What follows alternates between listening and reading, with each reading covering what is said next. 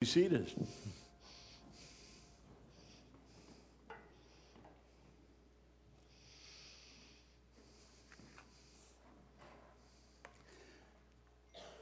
We have a worship time like that. I always feel like I just need to pause, and just sort of soak for a moment.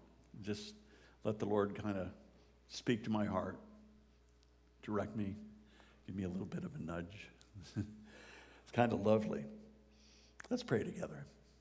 Lord, we love you, and we are here to worship you.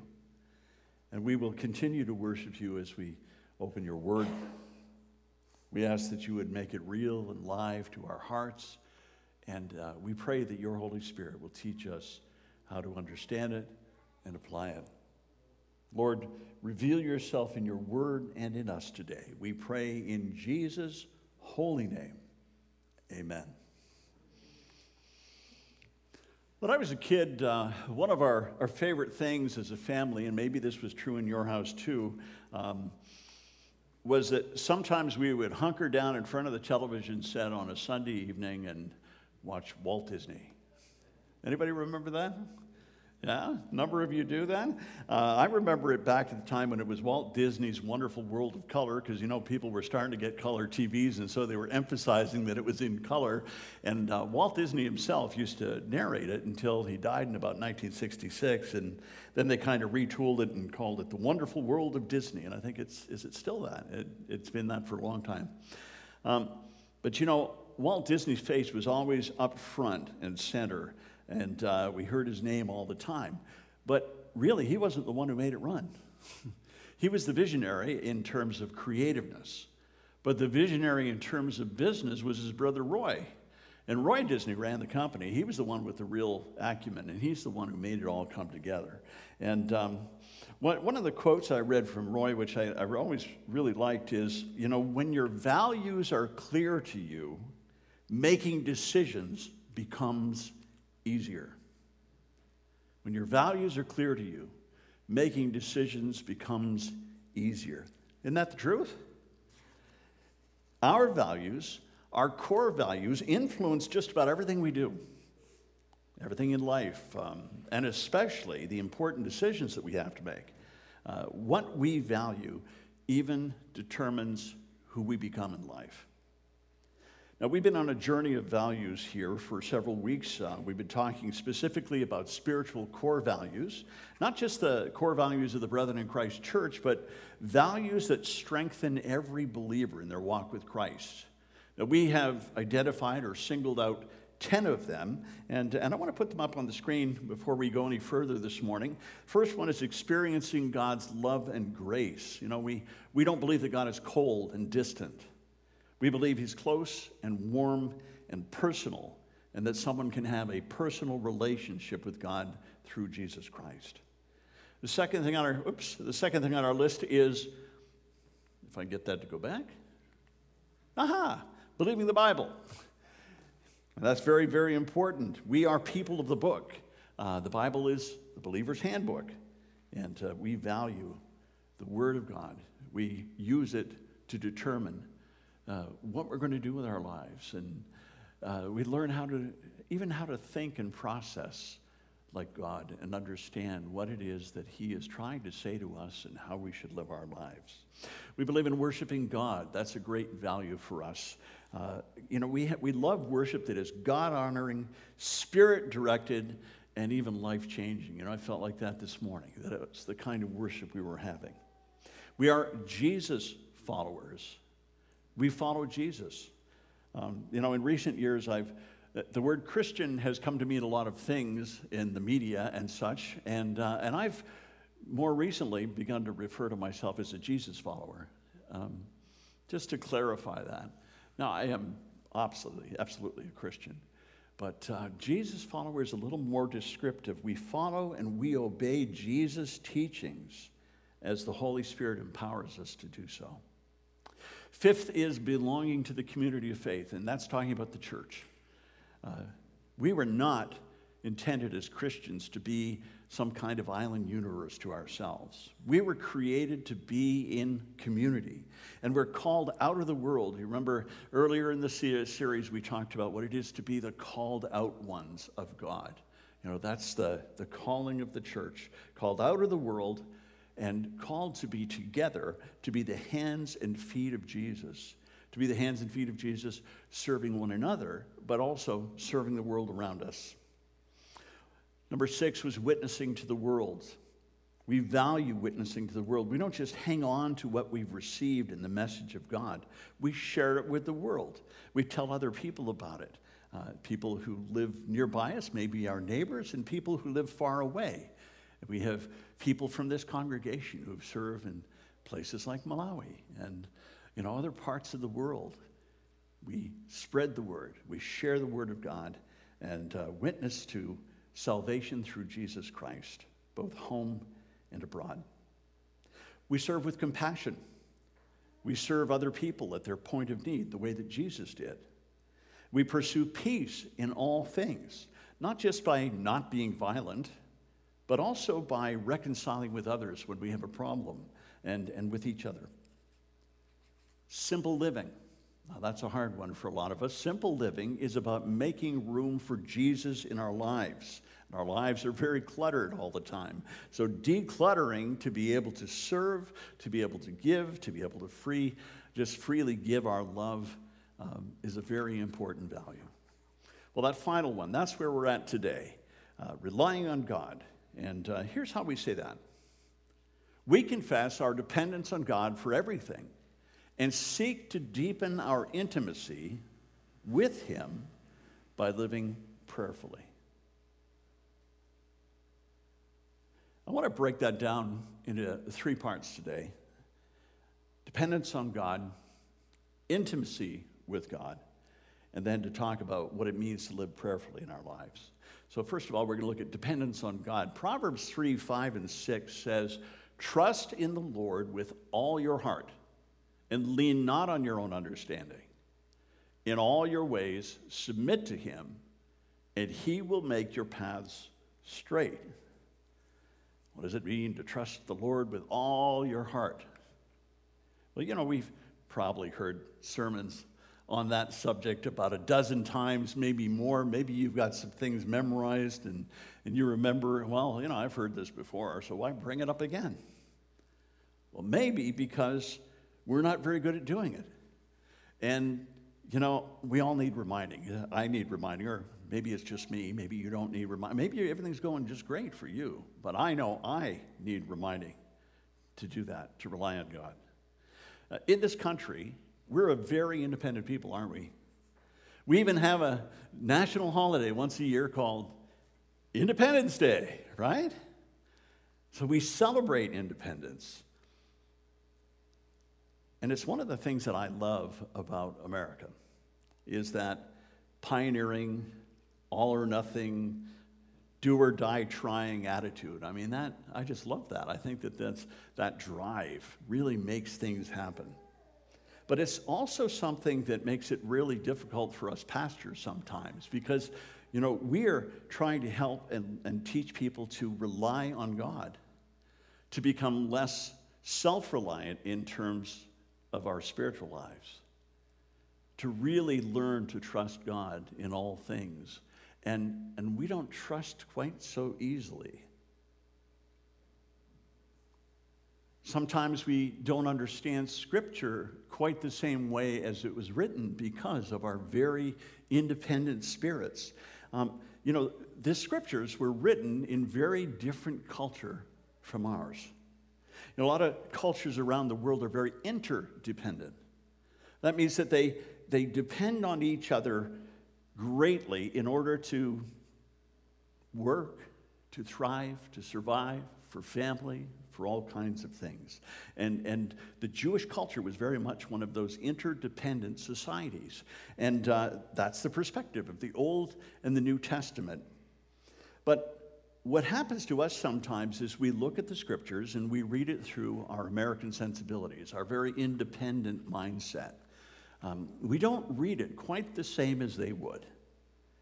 And I think that early readers would have looked at Scripture and seen it maybe a little differently than we do because of their perspective.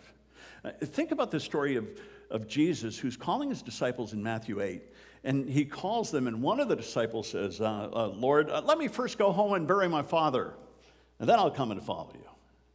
And Jesus says, follow me and let the dead bury their own dead. Well, that sounds harsh, doesn't it?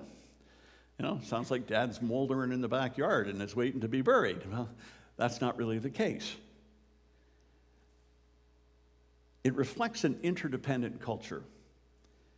Parents raised their children to adulthood, and then children were continually under their parents' authority, even up into adulthood.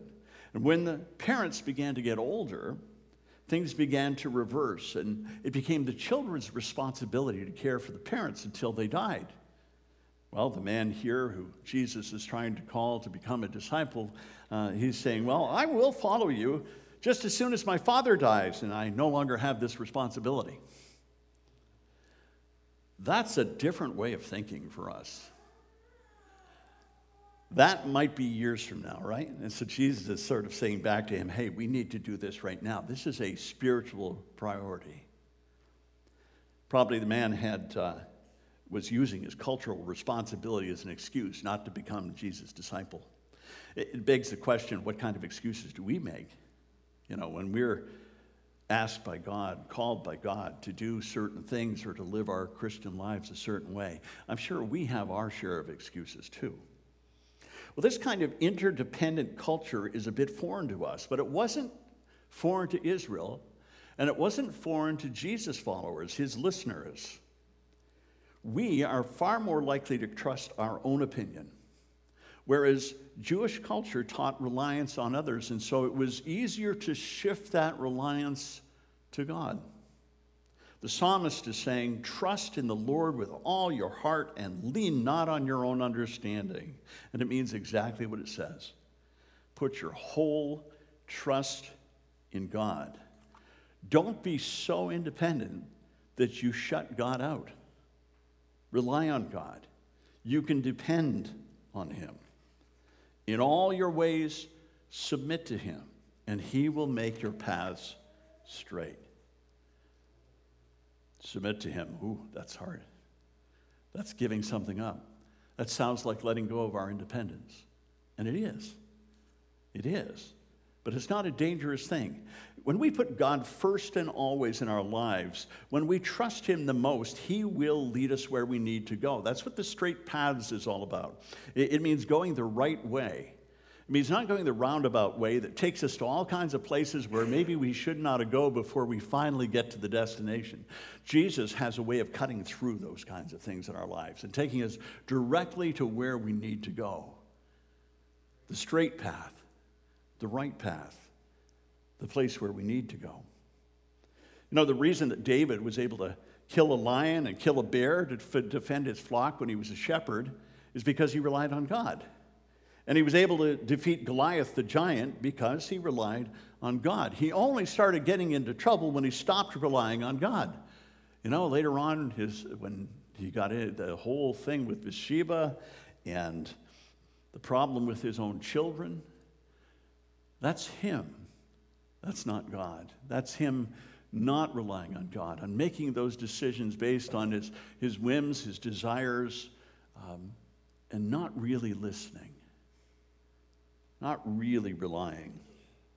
You know, the only reason that David is called a man after God's own heart after that in the scriptures is because David repents of his sin. And he comes back to doing things the way he did in the beginning. And he spends the last part of his life relying on God again. Now, our statement says that we rely on God for everything, not just a few things. We rely fully on God's grace for salvation, right? We can't do anything to forgive our own sins. Not one thing. And there's nothing we can do to earn our way into heaven. But God, in his grace, loved us so much that he sent his own son to die for us so that we could be forgiven and have eternal life. You need to trust that truth and believe in that God, because that God loves you, and he did that for you. And you will be forgiven of your sins, and you will receive the gift of eternal life with him if you receive him, if you trust him. I find, the different ways we express how we came to the Lord. I was born again. I came to Christ. I believed in him. I found Jesus. One of my favorites is I trusted the Lord. Because that's really what it's about, is trusting the Lord and then taking those steps to follow, which include repentance and surrender. We lean on God for other things like his wisdom. I'm amazed, and it bothers me to no end, and you've heard me talk about this before, but Christians making major life-changing decisions without ever consulting God. That's dangerous. Without prayer, it's no wonder that some of our choices end up in bad places because we don't ask God about them first before making them. Just because we have Jesus in our lives doesn't exempt us from making bad choices. I think some Christians, some folks seem to think that because they have Jesus and the indwelling Holy Spirit, whatever they think must be from God. That's a dangerous way to think. Because even sincere, God-following, Spirit-sanctified Christians can make poor choices and ignore God and his will. That's not what we value. We value dependence on God. And that's not a crutch. You hear, well, Christianity is a crutch. But that's not a crutch. That's being smart. Depending on someone who knows everything, past, present, and future. Depending on someone who has the power to do something about your situation. We live in a world that emphasizes self-sufficiency. And that's why it's crucial for us to recognize our dependence on God. Scripture repeatedly reminds us that apart from him, we can do nothing. This is talking about our spiritual lives. Apart from him, we can do nothing. So the second thing that reliance on God does is it leads us to intimacy with God. I like the book of James. It's one I've read many, many times. Probably I've read James more than any other book in the Bible. And it's so practical in so many different ways. And it has a lot to say about your spiritual life and how you live for God. And he wrote in chapter 4 and verse 8, "Come near to God, and he will come near to you." And that's where we usually stop. But the next part is, "Wash your hands, you sinners, and purify your hearts, you double-minded." Now, it helps us to put it in context and remember that right before he says these words, he says something else. He says, "Submit yourselves then to God. Resist the devil, and he will flee from you." So that's why you have this part about repentance immediately after these great words of comfort. And I think the words are comforting. Come near to God, and he will come near to you. That's a promise. But the second half talks about repentance, and that's a regular part of keeping strength in our relationship with God, is coming before God with a humble heart. If we want to have a deeper intimacy with God, it has to start with coming to God in humility. Draw near, which really means make time for him. Have you ever lamented that you don't feel God's presence in your life, and then you kind of come to the realization, I'm not really doing anything to foster that intimacy with God? God is always present. He hasn't gone anywhere. And he always makes himself available to us. It's just that we don't always make ourselves available to him. Now, maybe you're saying to yourself, well, I don't know how to draw near to God. It's not as hard as you might think. We can start by sitting quietly before God, by acknowledging God's presence, we recognize, even when we don't feel it, God is everywhere at once. He's right there with us. Maybe we start a time of drawing near by reading a little scripture. I find the Psalms to be really helpful in that way in preparing my mind for prayer.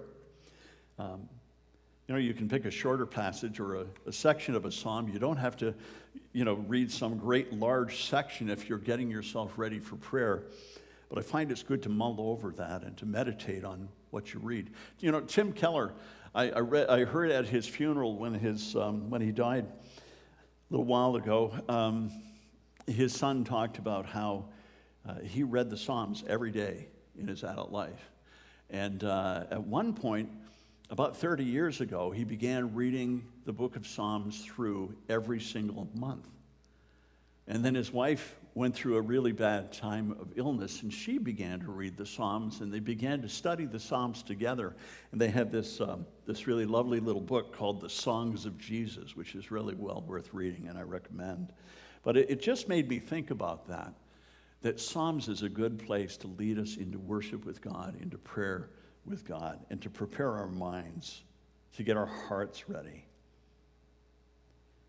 Think about what you're reading if you're reading Scripture to prepare for worship with God personally. Think about what God might want you to do with what you're reading. Recognize that God is God, and tell him that. Acknowledge that God is God. That's kind of like saying, I'm not God and you're God. You're God, not me, right? There's that independence versus interdependence. Thank God for the things that he's done and the things that, maybe those special things that you recognize, those are God things in my life. Those are things that God has done in my life, and thanking him for those things is very important. Confess your sin and ask for forgiveness. Kind of back over here, aren't we? Pray for others. Pray for your own needs. It's okay to ask for things. Sometimes people have a feeling, I can't come to God and talk to God about the little things. They're just too small. Again, God's busy, He's got other things to do. But God is like your parent. And, there's nothing he likes better than to bless his children. You can ask for things and he will listen and deliver. Some of you use little memory tricks and mnemonics to help you remember, when you go into your worship time as a kind of a worship plan. I know some people use the word ACTS, A-C-T-S, as a little acronym. It stands for adoration, confession, thanksgiving, and supplication.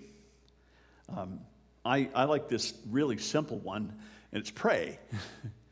And it stands for praise, read, meaning reading Scripture, ask, and yield. Now, the reason I like this is because it includes Scripture in the process of moving into prayer and worship. But I also like it because the last word is yield, and that part is very important. Yielding is very important in gaining intimacy with God. The more we yield, the more we give ourselves to God, the deeper your relationship with God is going to be. The closer you're going to feel.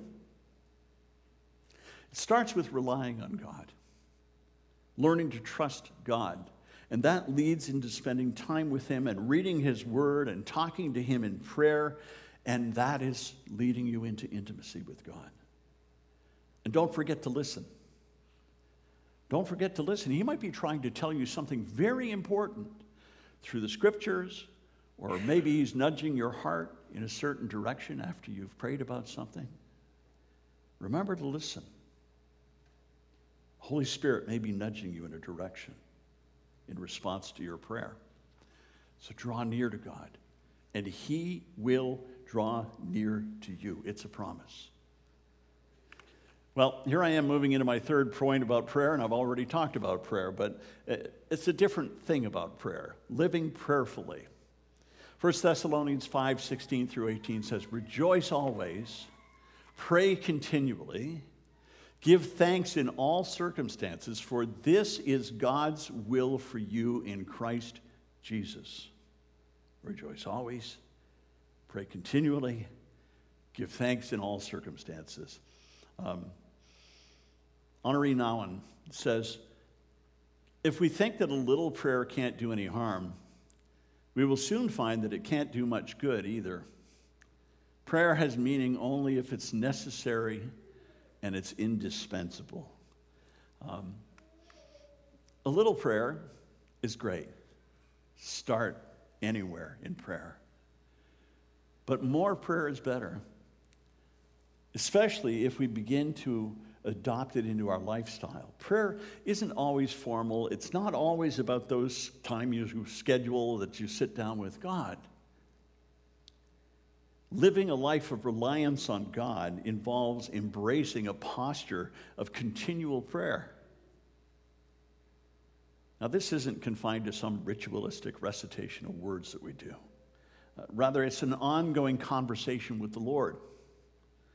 Through continuous prayer, wherever we are, we're inviting God to be present in every aspect of our lives, in our joys, in our struggles, in our decisions, in our aspirations for the future. It's a constant recognition that God is not some distant deity, but he's an ever-present companion in our journey.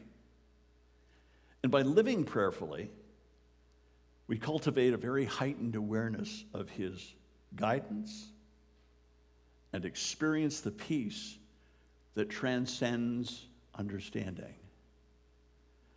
We experience God as we live that lifestyle of prayer where we're constantly talking to him. I want to bring the value statement back up here as we finish up. It says, we confess our dependence on God for everything and seek to deepen our intimacy with him by living prayerfully. You may have noticed that this value statement started differently than all the others that we've had. Each of the others started with the words, we value, and then the value. This one is different. It starts with, we confess. We confess. Jay McDermott, who's a former professor at Messiah University, he says, that's because it's not just about what we value. It's what we desperately need. In our own strength, we can't do any of what we said we value. It's only with God's strength and God's guidance and God's wisdom and God's leadership that we can do anything at all of spiritual significance or value in our lives.